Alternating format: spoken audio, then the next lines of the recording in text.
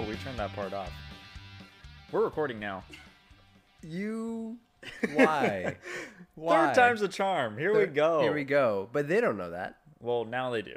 We've had some technical difficulties trying to record this bad boy, but we are doing this for a third time. Thank you to my gorgeous, beautiful girlfriend, Jennifer, for helping us out. Yeah, thanks, Jen. She's walking away right now as we speak. Very, very distraught because we had a lot of issues trying to get this thing up and running and not distorted and completely accurate and smooth sounding recordings. Okay, another shout out I want to make is to Michael Perrin for making my sweet intro music. I think it's pretty cool. I really like it. What do you think, Iman? I actually really enjoyed it. You played it for me the other day, and I actually, I think he did a really good job on it. I think so too. We've known Michael for a long time. We went to high school with him, like how I went to high school with Iman, and he is my roommate.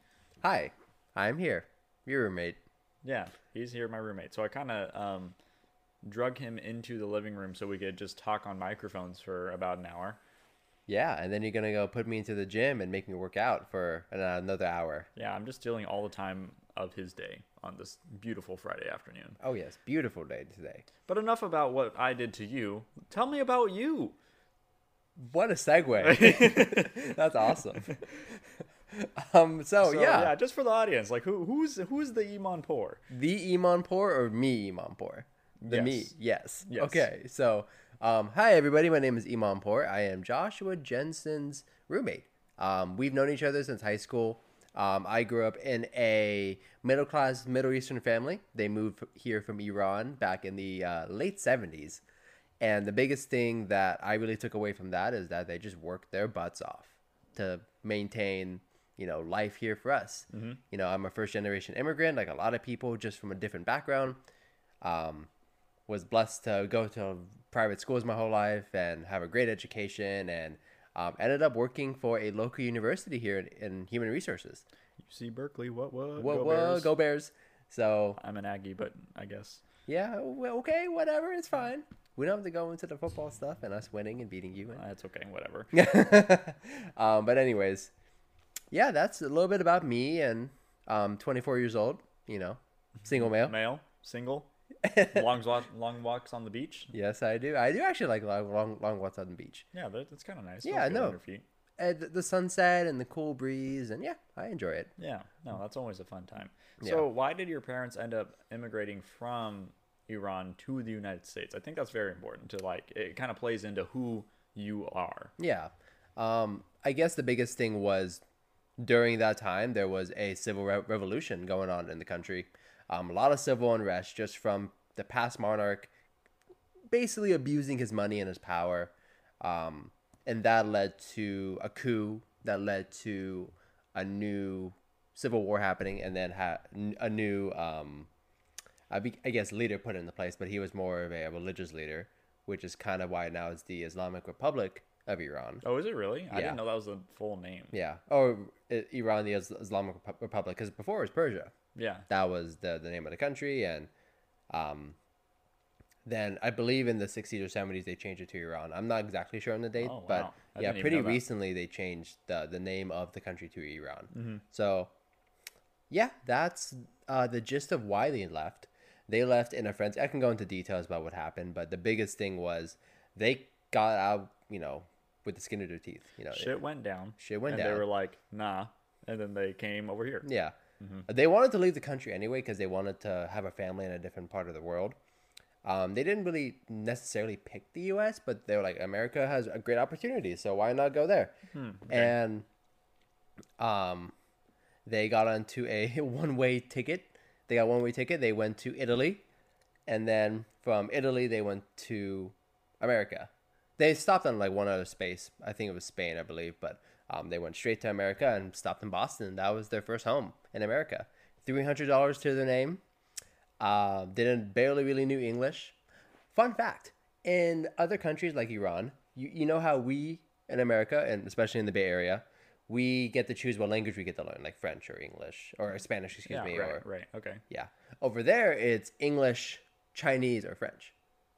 Because those are the dominant languages of the world. Oh, you mean the secondary language to learn? Yeah. Oh, okay. So they chose English. So they actually knew a little bit of English, but not enough to Like get by. yeah. It's kind of like us learning Spanish. Like we know some, but not enough to like go to a Spanish speaking country and like actually speak Live. fluently. Yeah, Yeah, and live. So imagine that.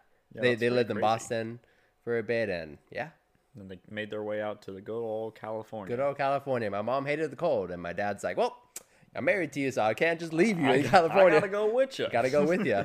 Fun fact, again, my father, who was actually taking college credits at the time, went to the dean of the school that he was at. I don't know which one in Boston in particular, but shout out to him, whoever he is, Yeah, shout because out, if he's alive. yeah, if he's alive or here, but my dad was halfway done with the year, but he kind of explained the story to the guys like, well, you're halfway done. We'll just say you passed the classes. Go be with your wife. So That's super cool. yeah, That's super cool.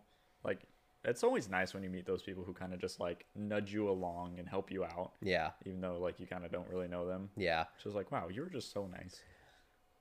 A crazy thing was they were actually kind of okay living in Boston for a bit, but since my mom hated the cold, she left. But before they even came to America, my dad had a dream in Iran, and he was standing on the hill overlooking the Golden Gate Bridge.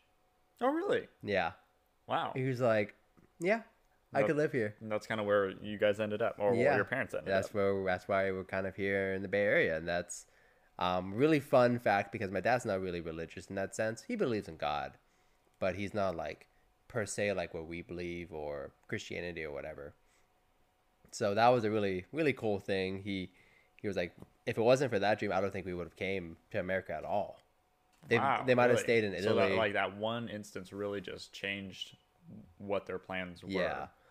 My mom wanted to go to the US, but more of like maybe live there for a bit, move out, move around, go to Canada or whatever kind of floated their boat because they had family in America, but they had some family in Canada too. So there was Oh, they was kind of just picking which one. yeah, Well, then they moved over here and popped you guys out. popped us You- out. You and your sister. Well, they had a good 20, 25 years of just them doing their thing. That's so crazy to me because your parents are like older, right? Yeah, so my mom and dad, I won't say specifics, but they're in the 60s range.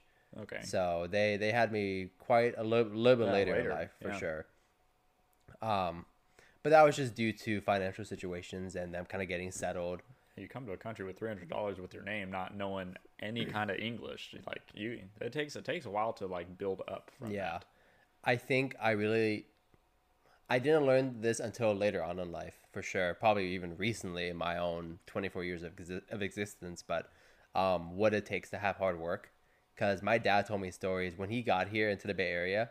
He had 3 different jobs. He had a postal route. He worked at a gas station and something else. But he slept on the BART train from one job to the next. That was his sleeping The time. grind. The grind. The grind For for sure. about 5 years. That was what was his life. And they wanted their kids to not have that struggle. And I think that's amazing. I'm so grateful that they did that. I'm so thankful that they went through that just so that we can have a better life. Because my sister and I, we were spoiled. Spoiled rotten. Yeah, yeah. 100%. Like, if you talk to them, they're like, yeah, we pretty much gave you everything you wanted. And that came at the cost of, like, my dad working 16-hour days at a car dealership. You know, the day I was born is when his car dealership opened. So I didn't really see him for most of my life because he was at work. So I always, not to discredit or to take away from what he did and the hard work he did, just to kind of maintain the family. But I didn't see him. You know, I saw him maybe at night or maybe in the morning, early morning, like as he's leaving. Yeah, it comes at a cost. I mean, like if you have that whole immigrant mentality of coming from nothing, you almost never want to go there. And like my parents are the same way. Like, not that they came from a different country, but they were poor here. You know, my dad's white, my mom's Mexican, and in the Bay Area, like there's some poor places, and that's kind of where they grew up, and that's where they kind of got their mentality of hard work too. Not now, my parents were fortunate enough not having to work 16-hour days, but still they had to like really work their ass off and bust their ass to raise me and my brother with that comfort level that you had, right? You and your sister had. Right. But I think that's something that like was instilled in me too at a young age of you need to work hard and bust your ass to like achieve whatever you want to achieve. Right, right. And unfortunately, at least for me, I didn't see that when I was younger. I really saw it was like, oh, I'm privileged. I can get whatever I want. And that was a mentality that I kind of went into high school and college with. And that's why I didn't really do so well. Not that I didn't do well. Like I did pretty average, like 3.5 GPA, you know, decent student. Did the best I could. But looking back, I could have done better. And I think that's a big lesson for the kids today and maybe people who went through that same thing that I did, you know. Do you think that's more of a maturity thing, or do you think that's more of like you actually being that influence from your parents, or do you think it's like a mix of both? I think it is a maturity thing to a degree because maturity comes at you taking ownership of your decisions. You know what I mean? So when you for me, when I felt like I grew up was when I took ownership of every single thing I did. And if I was wrong, I was wrong. If it wasn't my fault, I still took ownership of it because regardless, if I had a part in it, then it was partially my fault.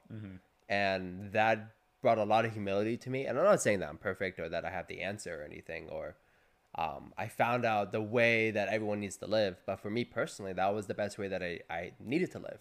I needed to find that middle ground of taking ownership of what I needed, but also being flexible and, you know, understanding other people's complexity of life, because everyone has a different view and different way that they live in this world.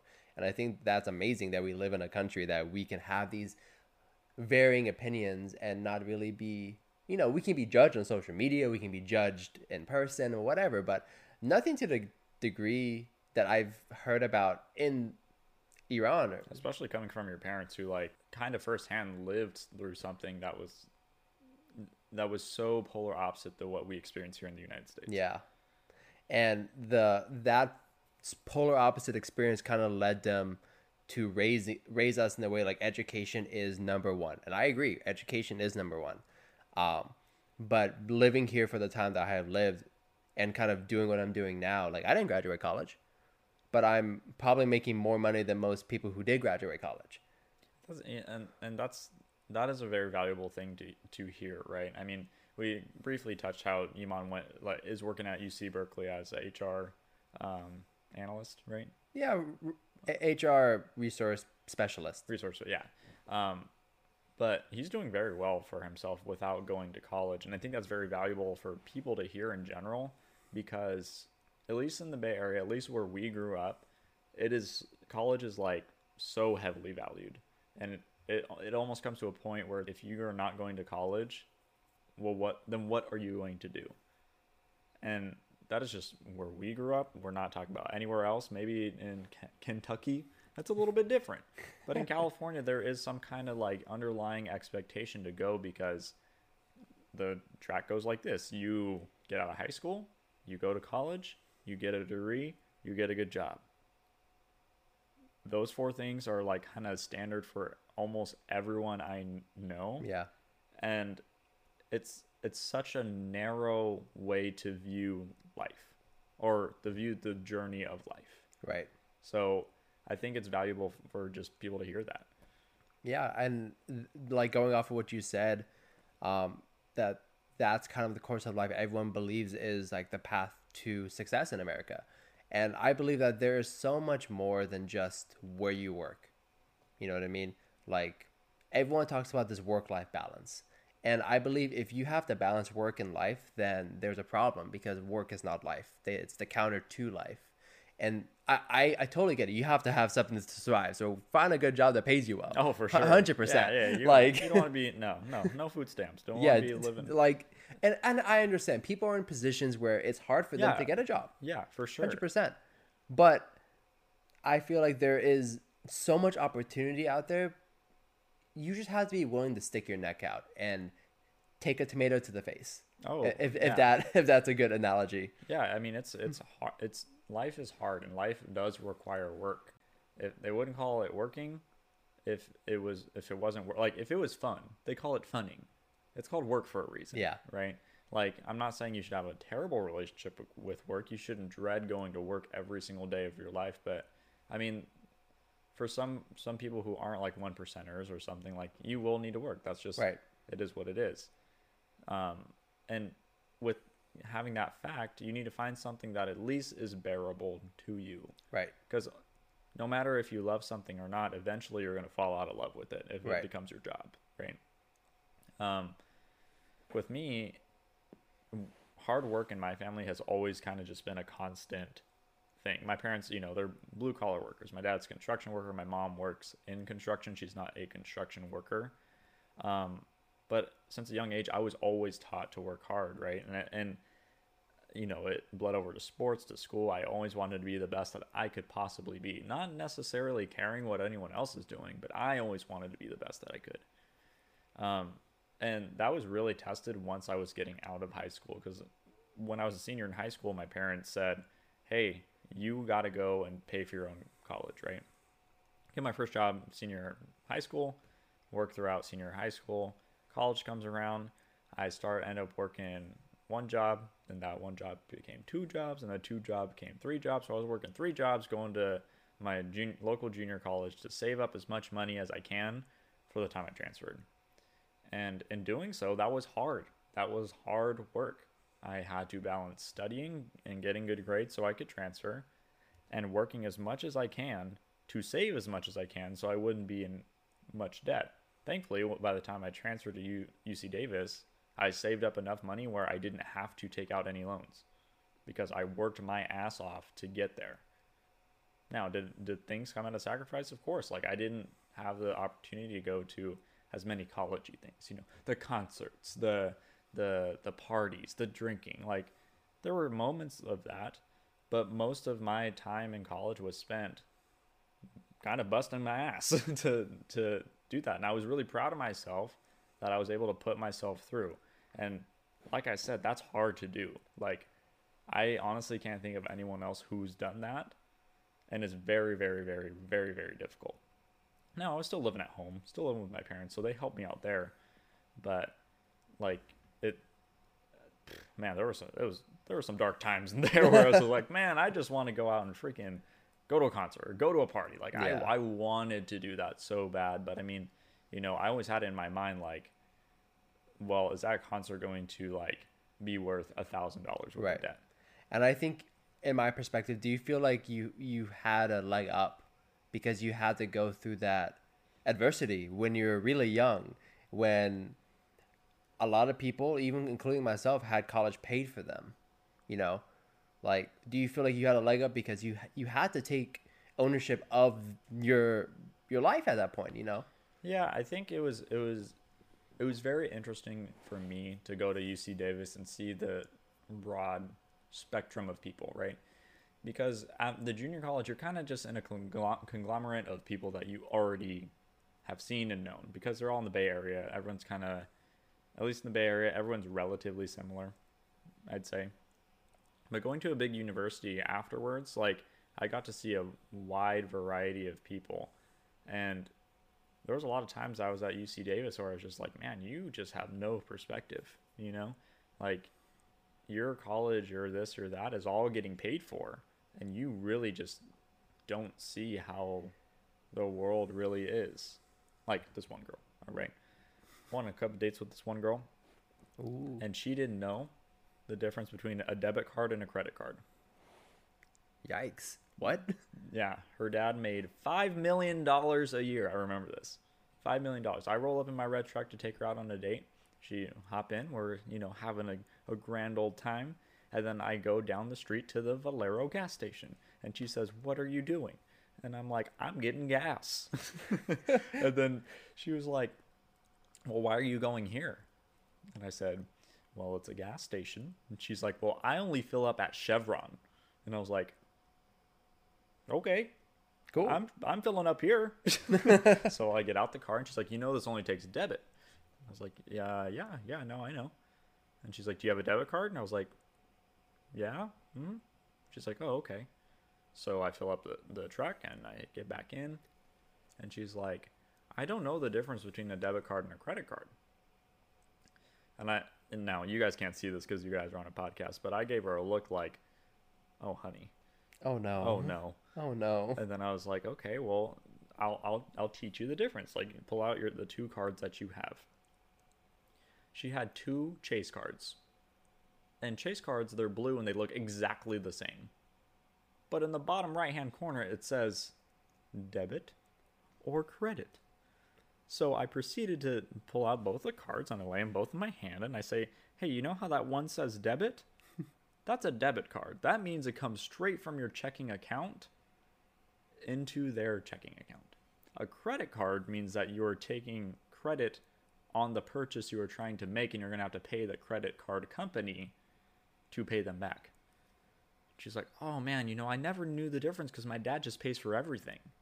And I was just like, what the heck? That it was mind-boggling to me. It was just so foreign to me to like meet people like that. I met a couple people like that at Davis. And I was like, man, how are you going to go through life? Because I mean, like, not that like knowing the difference between a credit card and debit card is going to like, if you don't know that difference, like you're not going to be successful or anything. Right. But it's like you're 20, 21 years old. You should at least know something like that. Or at least be inquisitive enough to ask, like, oh, what's the difference? Yeah. But I probably would have ended up in that situation if my parents made just a little bit more money. You know, there was a degree of, like, we were pretty mid-class, maybe mid-tier, higher class, more or less, depending on who you ask. Yeah. But, you know, we were well off. We did pretty well for ourselves. And that led to that spoiled mentality. And in my opinion, and this is just my opinion and our opinion, because, you know, we're jackasses, so we just kind of... Yeah, we don't know shit. We don't know Let's shit. be real. Come on. So, in my opinion, I think you should definitely make enough money to take care of your family in the best way possible. But if you take the value out of having that money, like what it took to have that money, then I don't... Like, your children don't know the difference between having like $10 million and $5 million, or maybe $5 million and $100,000. Oh man, so when I met Iman back in high school, right? This is precisely what this reminds me of. When I met Iman back in high school, he would just, I remember, like, he would just bring money and food to school. Like, he didn't even carry around books. Like, he had a food bag, right? Yeah. And anytime, like, anyone, like, it wasn't even like, I would say your friends, like, literally anyone was like, hey, Iman, can I have some chips? He's like, oh yeah, here you go. Hey, Iman, can you loan me some money? Oh yeah, here you go. And I think it plays right into what you were saying, where if you don't learn the value of like what you have, you kind of don't value it at all. Yeah. No, I was a tool for sure. 100%. Hey man, it's okay. Yeah, I learned. But I now understand like the value of money because I have to work for every dollar that I have. Yeah. You know, and I totally understand where her perspective. Like, you grew up where money wasn't an issue. So you got to go on vacations whenever you want. You got whatever you wanted. But I think there's a certain level where I think the analogy that really comes to mind when we talk about that whole thing is the analogy about the teacher teaching their class privilege. And you have kids in the front of the class, and then kids in the middle of the class, and the kids at the back of the class. And they were bringing up privilege, and, you know, she was asking the students, like, well, do you know what privilege is? Like, do you know who has more privilege in this class than someone else? And they're looking around like, no, not really, because they're like fourth, fifth grade. They don't really know. So she puts a trash can at the front of the classroom, and she tells everybody to wad up some paper. And then the front of the class, the front of the class throw their paper into the front. So they did. In the middle of the class, and then the back of the class.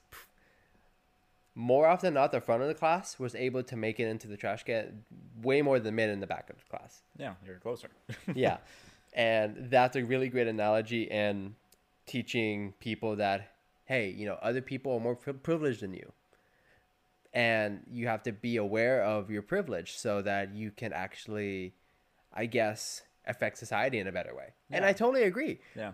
But, and there's a big but in that, I don't believe that you should have a mentality that since you're in the back of the class, you can never be in the front. Exactly. And I really like that metaphor too, because sometimes if you're in the back of the class, that doesn't mean the bucket is gone. And I think a lot of people try to equate that to how life is. They're like, oh, well, if you start at the bottom, then you can't even make it to wherever you need to make it to, right? Because in this metaphor, if you're in the back of the class, sometimes you have to just stand up and walk to the bucket to throw the thing in the bucket. Like, and what that walking is just hard work. Yeah. sometimes you need to put in hard work depending on your circumstances to achieve the same thing. Yeah. It doesn't mean it's impossible. It just means it's hard, and everyone has their own paths to go down to get to the end goal they need to get to. Right. And I think understanding that, yeah, you might be in the back of the class, but let's say you've put an eraser in the middle of your piece of paper. That makes it heavier, right? That makes it easier to throw. If it's easier to throw, that means you have a higher chance of making it into the back bucket. Let's say someone in the front throws it and they don't make it, and you in the back throws it and you make it. Yeah. You know? That was that one chance where you were able to make it. Yeah. And I'm not saying that there isn't an equality issue happening in today's society, but I also believe that in a first world country, everyone has the opportunity to be successful. And that's coming from someone whose family left the country because the notion of even wanting to be educated and having, you know, a high paying job, if it was at the disadvantage of the government, meant that you could throw your paper, but the trash can's blocked. You're not gonna make it. You're never gonna make it. You're never gonna make it. Like, it's rigged from the beginning. Yeah, and I think that's where perspective really matters, right? Because for every person on this planet, there's a different way to view the situation, pretty much. And if you're in a situation where let's say you're so far in the back of the class, right? You're so far back that you can't even see the bucket, but the bucket's there, and you think that bucket doesn't exist, odds are you're probably not going to try for it. Right. But if you have someone even a couple rows ahead of you saying like, hey, you can do it this way, here's how you can do it, and then you start seeing that bucket, then you could find a path to get there, right? And I think that's where a lot of people try to talk about equality into making the bucket closer for everyone instead of like using what you have to help others achieve the same bucket. Right. Because like we're not all living in this world where we're just like each living our own experience. We bump into each other, right? And if you have a goal to get somewhere, talk to someone who has achieved that goal. Talk to someone who is on their way to that goal. You're not going to find out anything if you just sit there and not talk to anyone. Or go online and Google it. Or go, yeah, like do your research. Yeah. Because if you really want to do something bad enough, you're going to find a way to get there. Right. And you always like, I'm not saying like one perspective is better than the other, but in terms of like reaching what you want to do, that's the perspective you have to have. I 100% believe that is accurate. I understand someone's, you know, it's so hard to get to the front when someone is already in front, and that's when you feel like this inequality. But I think if you take that mindset and you don't feel like that, oh my God, this is so unfair, but instead be like, okay, I have to work harder. I have to try better. I have to try harder, excuse me. I have to, you know, find different ways to move myself ahead. And lo and behold, if you have someone who has been there, they're willing to help you, follow that person. Yeah, it's very simple. It's very easy. And that's what people don't understand. They think, oh my God, I'm going to go to school, not to bash school or education, because, you know, education is literally the foundation of what our society is going to be, 100%. And, you know, the teachers that, you know, teach today are underpaid. I totally agree. And they should definitely get paid more. And they are the ones teaching our future kids and our kids if you have kids. But I think the notion that if you go to school, get a great education and get a good job, and then find out that that wasn't what you want to do in the first place, or now you're capped at a specific area and you're just stuck. And you're like, what am I going to do now? I practiced everything I needed to do to get to this point, or I did everything I needed to do to get to this point. And now I feel like there's no vertical momentum anymore. Yeah. I'm kind of stuck. Mm-hmm.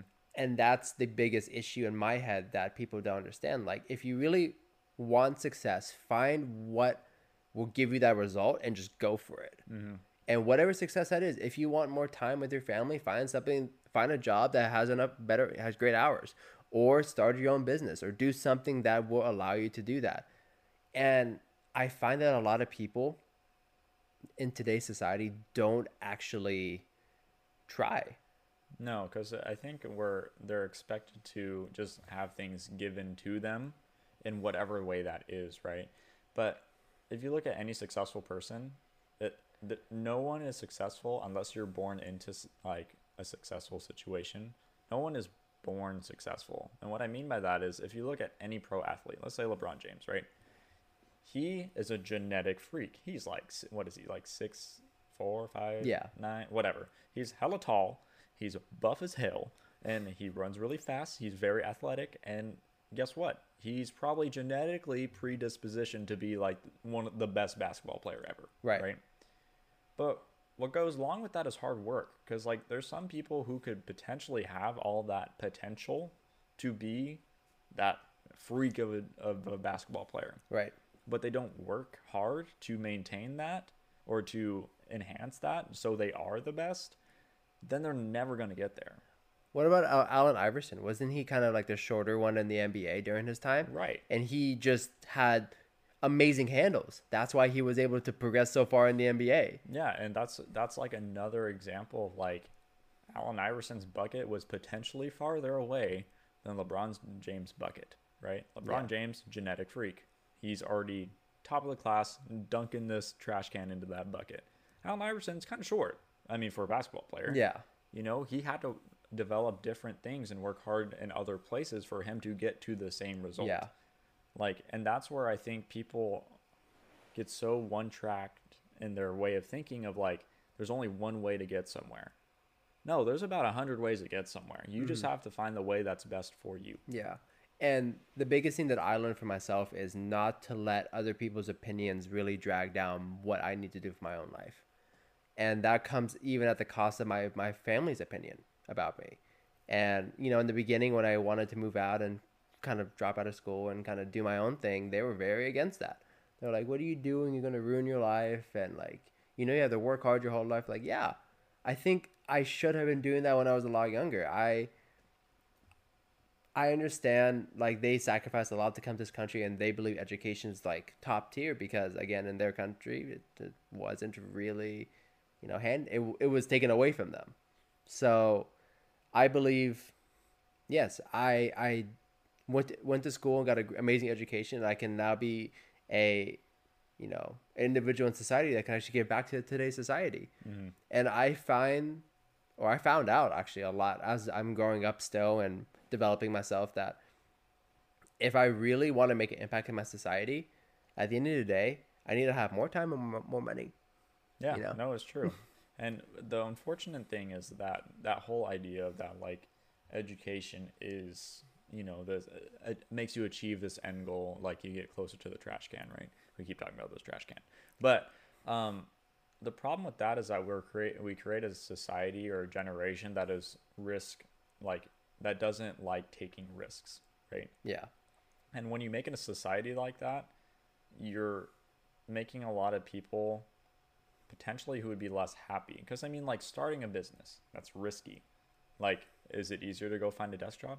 Absolutely. That is like, if you want to just like live a stable, healthy life, desk jobs, like any kind of like just, you know, anything you could do that's not like you're not putting your own financial Stability at risk. Exactly. Like, though, it's a very safe option. But with doing that, some people might not want to do that, but they've kind of just been told their entire life, like, do the safe thing, Right. do the safe thing, do the safe thing. Right. And then by the time, like, you know, they find out that that's not what they want to do, they have no idea or have never even thought about doing something they want to pursue. Yeah. Because they were always told it was too risky. Yeah. I started doing Instacart recently, and that was because I needed more money because I want to have more time to do more things. I've been going out and about and talking to different people as I'm shopping and doing whatever, like other shoppers or other people or cashiers or whatever. You won't believe how many people I've talked to during these COVID times that were corporate executives, worked in the food industry, worked in like high level real estate. Literally the market went away or they got laid off or something happened and now they're working at Lucky or they're doing Instacart full time. And they have told me either A, this is, I need to do this to get by. There's nothing else I can do. And they're just like, why did I choose what I was doing? I didn't know this was going to happen to me. And they're kind of regretting their decision. Or B, I've talked to some people who are like, this is actually great because I never really was happy doing what I was doing. Now I have a choice to go do something different. And there was a lady I was talking to where she was like, yeah, I just applied to culinary school. I always wanted to be a chef. Oh, that's cool. And yeah, that's awesome. But she used to work in a corporate office, like in San Francisco. And she was like, I got laid off and, I had enough money saved up where I kind of just moved. And now I'm working here just to kind of, go by. But I'm thinking about going to culinary school and starting that up because I love food. I love cooking. That was my passion. I think that's awesome. Yeah, for sure. You know what I mean? This whole season of life is really, a lot of people, unfortunately, passed away. And it's a really hard time for people. But I think looking at the brighter side with the cup half full, I'm seeing a lot more people seeing that the cup is half full, that what can I do now? Like, or what's the next step to do? And I'm going to say in our personal generation, like, what was it? The millennials? I think we're on the cusp. We're the last year of millennial. Yeah, we're the last year of millennial. That all of us, a lot of us are very opinionated and very spoiled. Like I am. Yeah. And it's just a very unfortunate. Our life has been easy. Yeah. I mean, the generation that we've lived, we have not really experienced anything that has been very traumatic. And people, might say like, oh, well, 9/11. Well, at 2001, we were what? Six? Yeah. 7? Don't really remember that. Yeah. 2008, like we were older. Some people might remember it, but some might not. Like that's kind of like a mixed bag. Like if you were a young adult in that time, sure, you remember that 100%. 100%. Yeah. But other than that, like we didn't really have major wars, I would say. Yeah. We had like these weird tussles in the Middle East. Yeah. Like, for oil and. Yeah, kind of strange. It's like not like a Vietnam or like a World War I, World War II, like during Bush's administration and. We didn't have any of that. So without having any of that struggle, like it kind of allows people to just not really have the perspective of hardship. Hardship, exactly. And it's kind of unfortunate that we've taken that for granted. Yeah. And for me personally, I've seen that a lot in today's society, especially on social media and during this whole political race. And we won't go into politics, but just specifically around that mentality of it's their fault. They're the reason that we're in this financial crisis. They're the reason that this COVID thing is happening, and everything's there. Everything's their fault. There. And I can relate to that because that was me. I blamed other people because I grew up thinking that why would anything bad happen to me? Like, I'm a great person. Why should I try when, everything's going to be handed to me? And also there was some faith in there where I was like, oh, God's going to provide everything for me. But as I found out later in life that, yeah, he might be there. The universe might help you in some way, or you might get lucky, or you whatever, but you have to work hard for that. Mm-hmm. And the biggest thing is I hate the word luck. I understand that a lot of people do get lucky. If you win the lottery, damn, you're lucky. Good for you. But I believe everyone has the opportunity for having luck. It's all opportunity. I mean, everything that's lucky is opportunity, right? Yeah. Like if you win the lottery, damn, you lucky. Yeah. But guess what? Lucky. Like you needed the opportunity or someone to be like, hey man, you should go buy a lottery ticket. And you're like, you know what? I should. When you're a little kid and someone's like, hey, do you want some drugs? You could either say yes and make a bad choice, or no and make a good choice. Yeah, and you got lucky. And it's opportunity, right? It's all opportunities and seeing like where you want your life to go. Yeah. And sometimes you have opportunities that seem good and end up being bad. Right. Because unfortunately we can't see into the future. I wish. Enough. Dude. I wish. If I could see in the future, holy shit. That'd be wild. That'd be awesome. I mean, but then there would be you wouldn't see any growth in yourself because you're like, oh, I know what happens. Yeah. It's always kind of like, when I think about stuff like that, I think of like, if we were to live forever like vampires, would we be motivated to do anything? Probably not. Because like I don't know. I'd think like, man, I'd get to it Eventually. Eventually, like I'll do it. I live forever. Like, And that's for someone who lives forever. Why is it that our generation thinks like that in their 20s? I know. I'll get to it eventually. Yeah. I'll, find a job eventually. I'll go back to school eventually. I will, open that restaurant eventually. Eventually. I'll open that gym eventually. I'll apply to that job eventually. Like, no, there's no eventually. Yeah. Like, unfortunately, we don't live forever. I don't know if you guys know this, but I didn't know this. we're not This is vampires news. here, okay? So you really gotta like pursue what you want to pursue before time's out. Yeah. And that really just goes back to this notion of stop blaming other people. Like, I had to stop blaming my parents for the circumstances that I was in. I had to stop blaming my mom for making me feel like I was great. At some point, yeah, it's a really weird thing to have. It's a very first world problem. Like, oh my God, so much encouragement that I felt like I could get anything I wanted. I've been so encouraged that I'm terrible. Yeah, what the heck? But I think it's, again, I'm not blaming them, but I wish I saw more of them working hard and just showing me and my sister what hard work is. Mm-hmm. You know what I mean?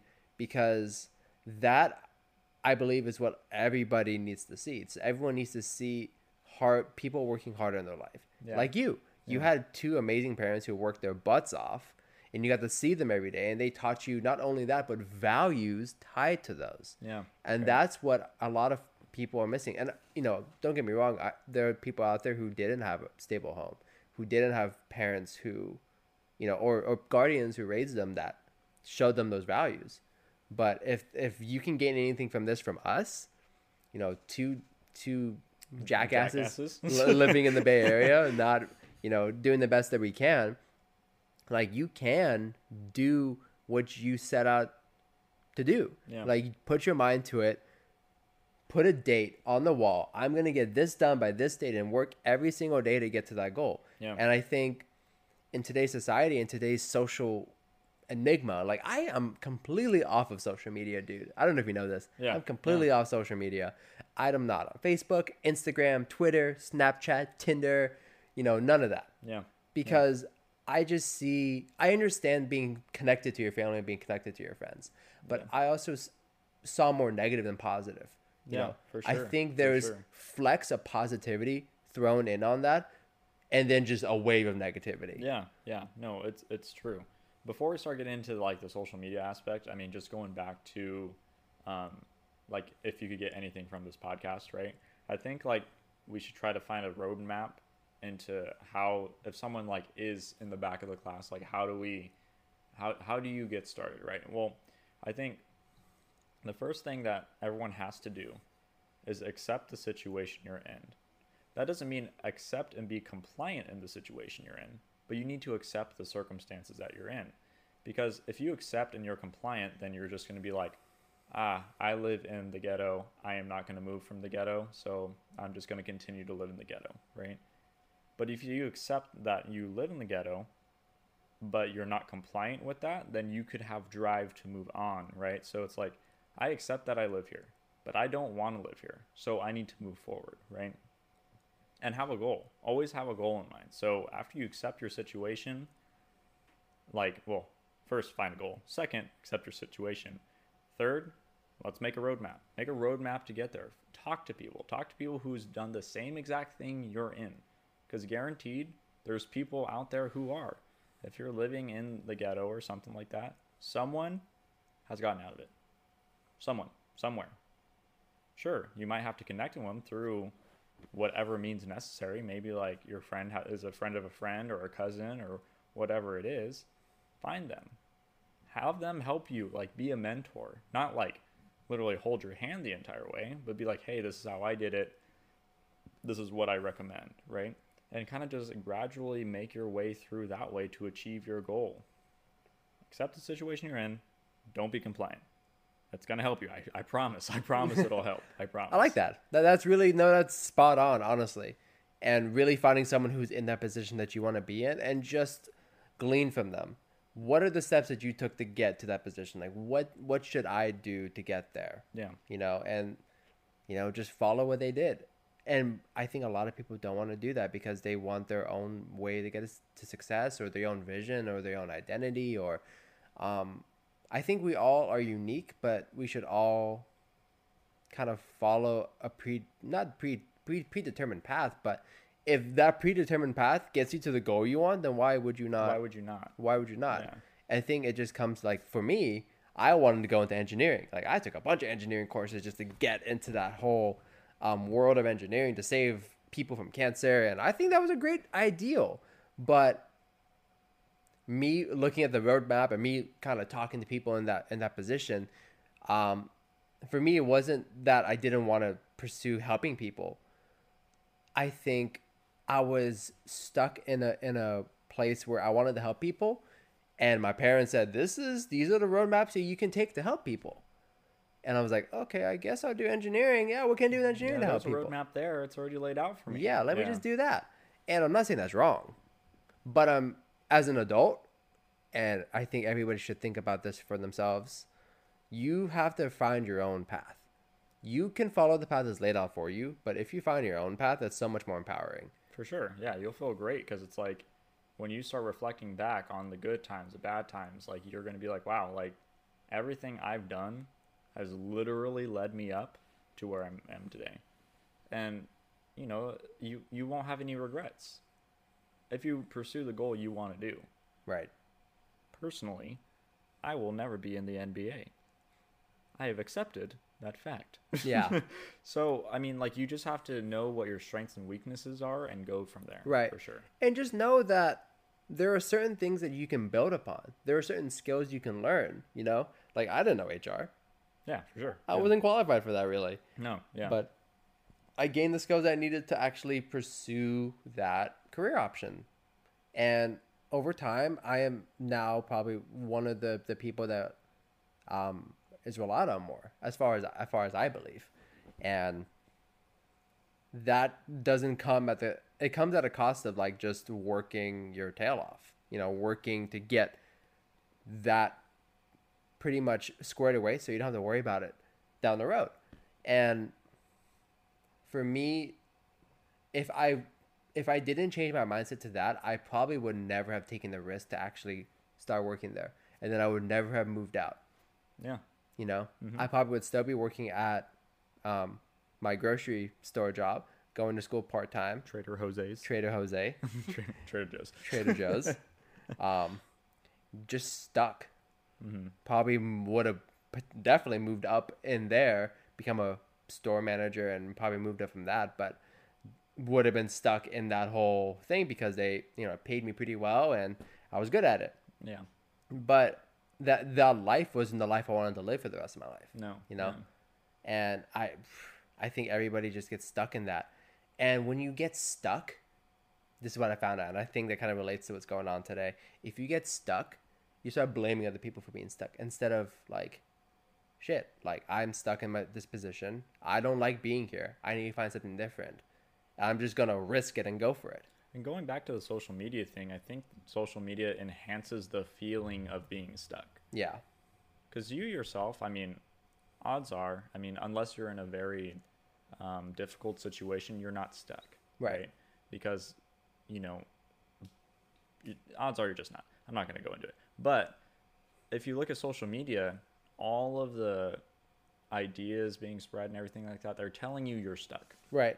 Like, and even if you're not, they're like, oh, you're stuck. You're stuck. You're stuck. Yeah. And then you're It's reading like, it's okay to be stuck. Yeah. Don't worry about it. You'll get through. Yeah. It's like, what? Yes, I'm stuck in quicksand.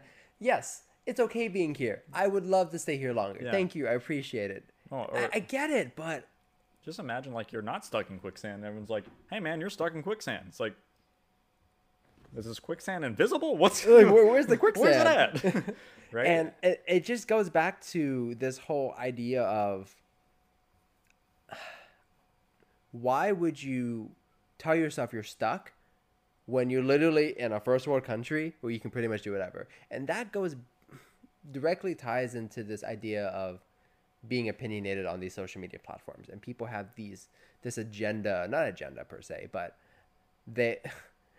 I've heard my friends talk about this all the time, and you and I talk Yeah, about it you're as well. not on Like, social media, so yeah, like but no, that the internet in general is just like, it's very divisive. It's you're one or the other yeah, all the time. it's that subjective, objective, like black and white, like either you're this or you're this, and then your feelings are on the spectrum where you can feel whatever the heck you want, which I think you should, but it allows people to feel like I'm this and that or this and that. I feel this way or that way, and then the situation is this or this.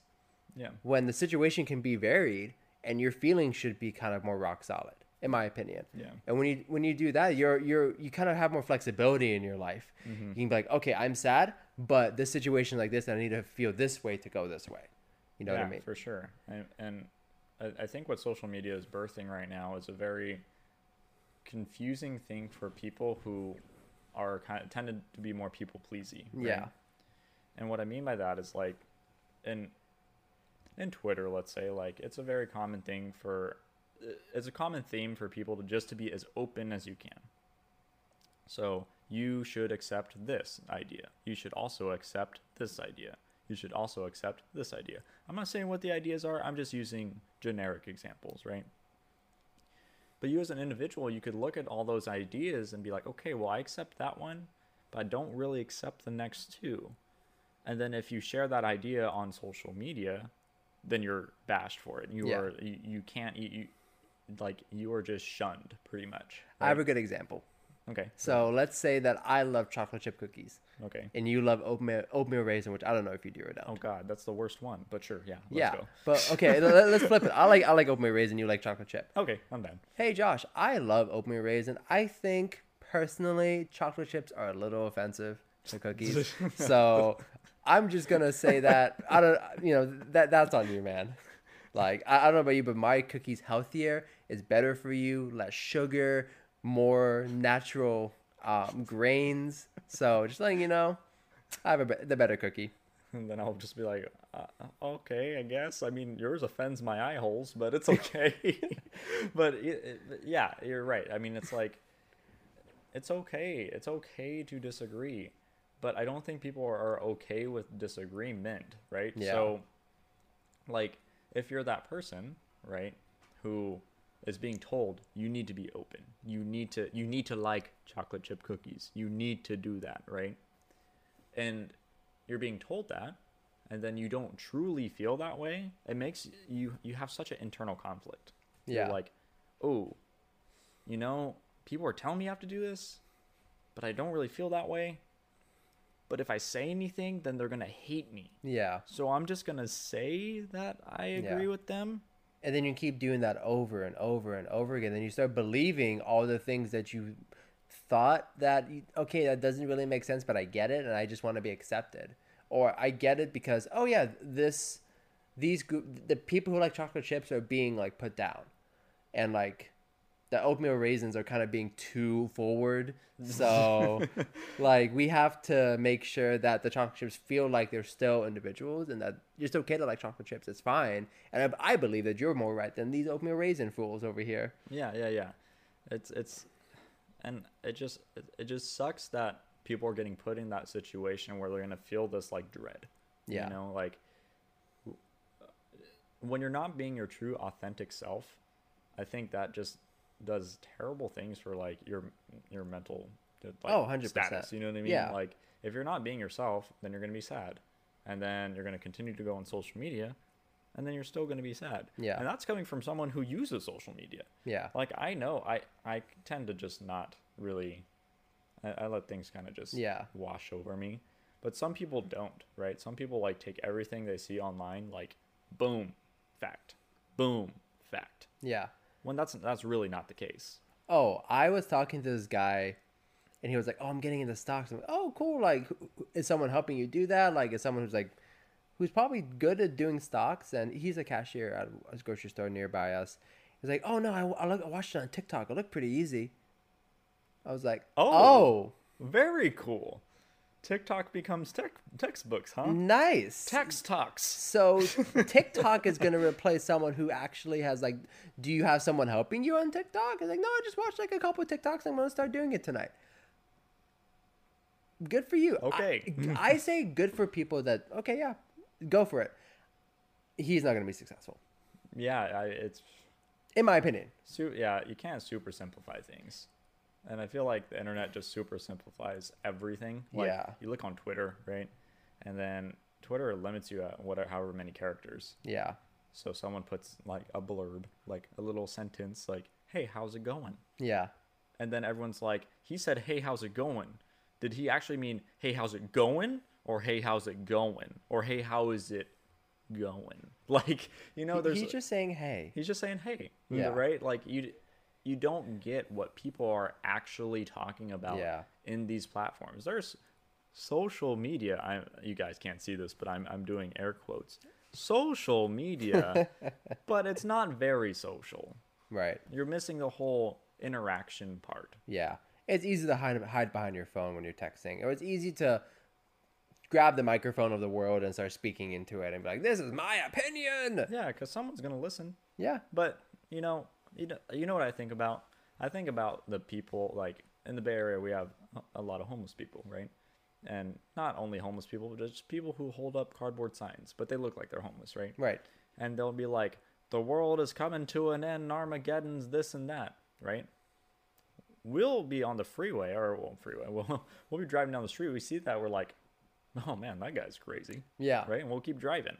But on Twitter, for some reason, someone can say the world is coming to an end, and about like 20,000 other idiots are just like, Yeah. "Yes, the world is I've ending." been saying this. Yeah, so It's you a have to be cognizant of that when you're on social media. it's for a sure. great way to approve of your biases. Yeah, it's a 100% approval of your biases. And that's why I personally, for me, getting off of that and just allowing myself to have more freedom of thought and having more conversation and dialogue with people who might not think the same way that I think has allowed me and you to personally just branch out in our thoughts. Like, I could be wrong in this thing or that thing because I thought this for so long, and you're like, actually no, I believe it's more like this, and I'm like, oh well, I remember it like this, and we can have a dialogue about it. And I'm going to tell a little story. I won't say who or what the situation was, but I'm going to give the blunt of the story. Is it okay to like Tom Brady as an athlete and then dislike that he's a Republican? Yes. Because being an athlete and being a Republican are two very different things. Yes. Yes. And just because I like chocolate, or I like oatmeal raisin, you like chocolate chip, but we both like working out, we can both appreciate each other. Yes. Yes. Because I'm like, your calves are nice. I don't like that you like chocolate chips, but that's all right. That's okay. Yeah, and I think people have kind of lost that. Like, it's okay. I talk to people I don't agree with all the time because Yeah. I'm kind of crazy, I guess. But like, challenge yourself. Go talk to people you don't agree with. Go talk to someone you wouldn't normally talk to, because sometimes, actually, most of the time, you'll learn something. Yeah. And if you learn something like, man, that guy's crazy, then you learn that. It's like, Yeah. yeah, he's crazy. Yeah. Or maybe he'll say something, he or she will say something that will get you thinking a little bit more about a topic or whatever you guys are talking about. Right. Because you never know what you're going to hear from someone. And like you said, it's okay. You could appreciate certain parts of someone and then not appreciate other parts of them. Right. I think that's just part of being a person in today's society. Yeah. I think that's just part of when you say you're open-minded and accepting of everybody, that's what you should kind of be accepting of. Like, okay, I accept that, you have something I don't like. That's fine. But we have common values. We have common perspectives on life. We have common outlooks of where we want to go. Yeah. Okay, if you believe this and I believe this, whatever. Yeah, I think what true openness is like you need to accept the individual for who they are and not for the individual you want them to be. And I think people have tried to conflate that into thinking that, oh, they're not who I want them to be, therefore they're not open, and therefore I don't like them. Yeah. It's like, no, you're not open. You're not Yeah. accepting.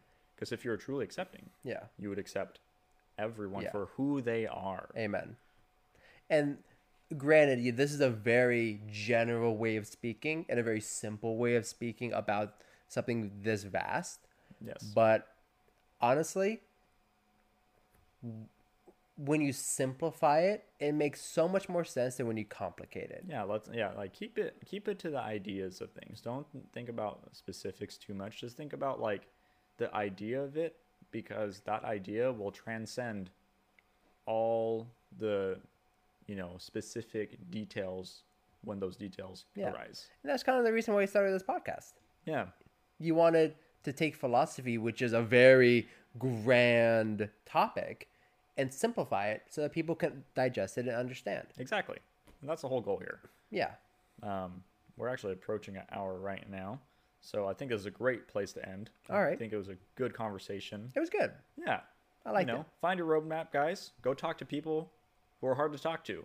Yeah. Come back next week on Jackass Philosophy. We will see you later. Yeah. Follow me on Instagram at Jackass Philosophy. I don't really have any other social media at the moment, but it's in the works. Yes. But I hope to see you guys next week. All right. Adios, guys. See ya.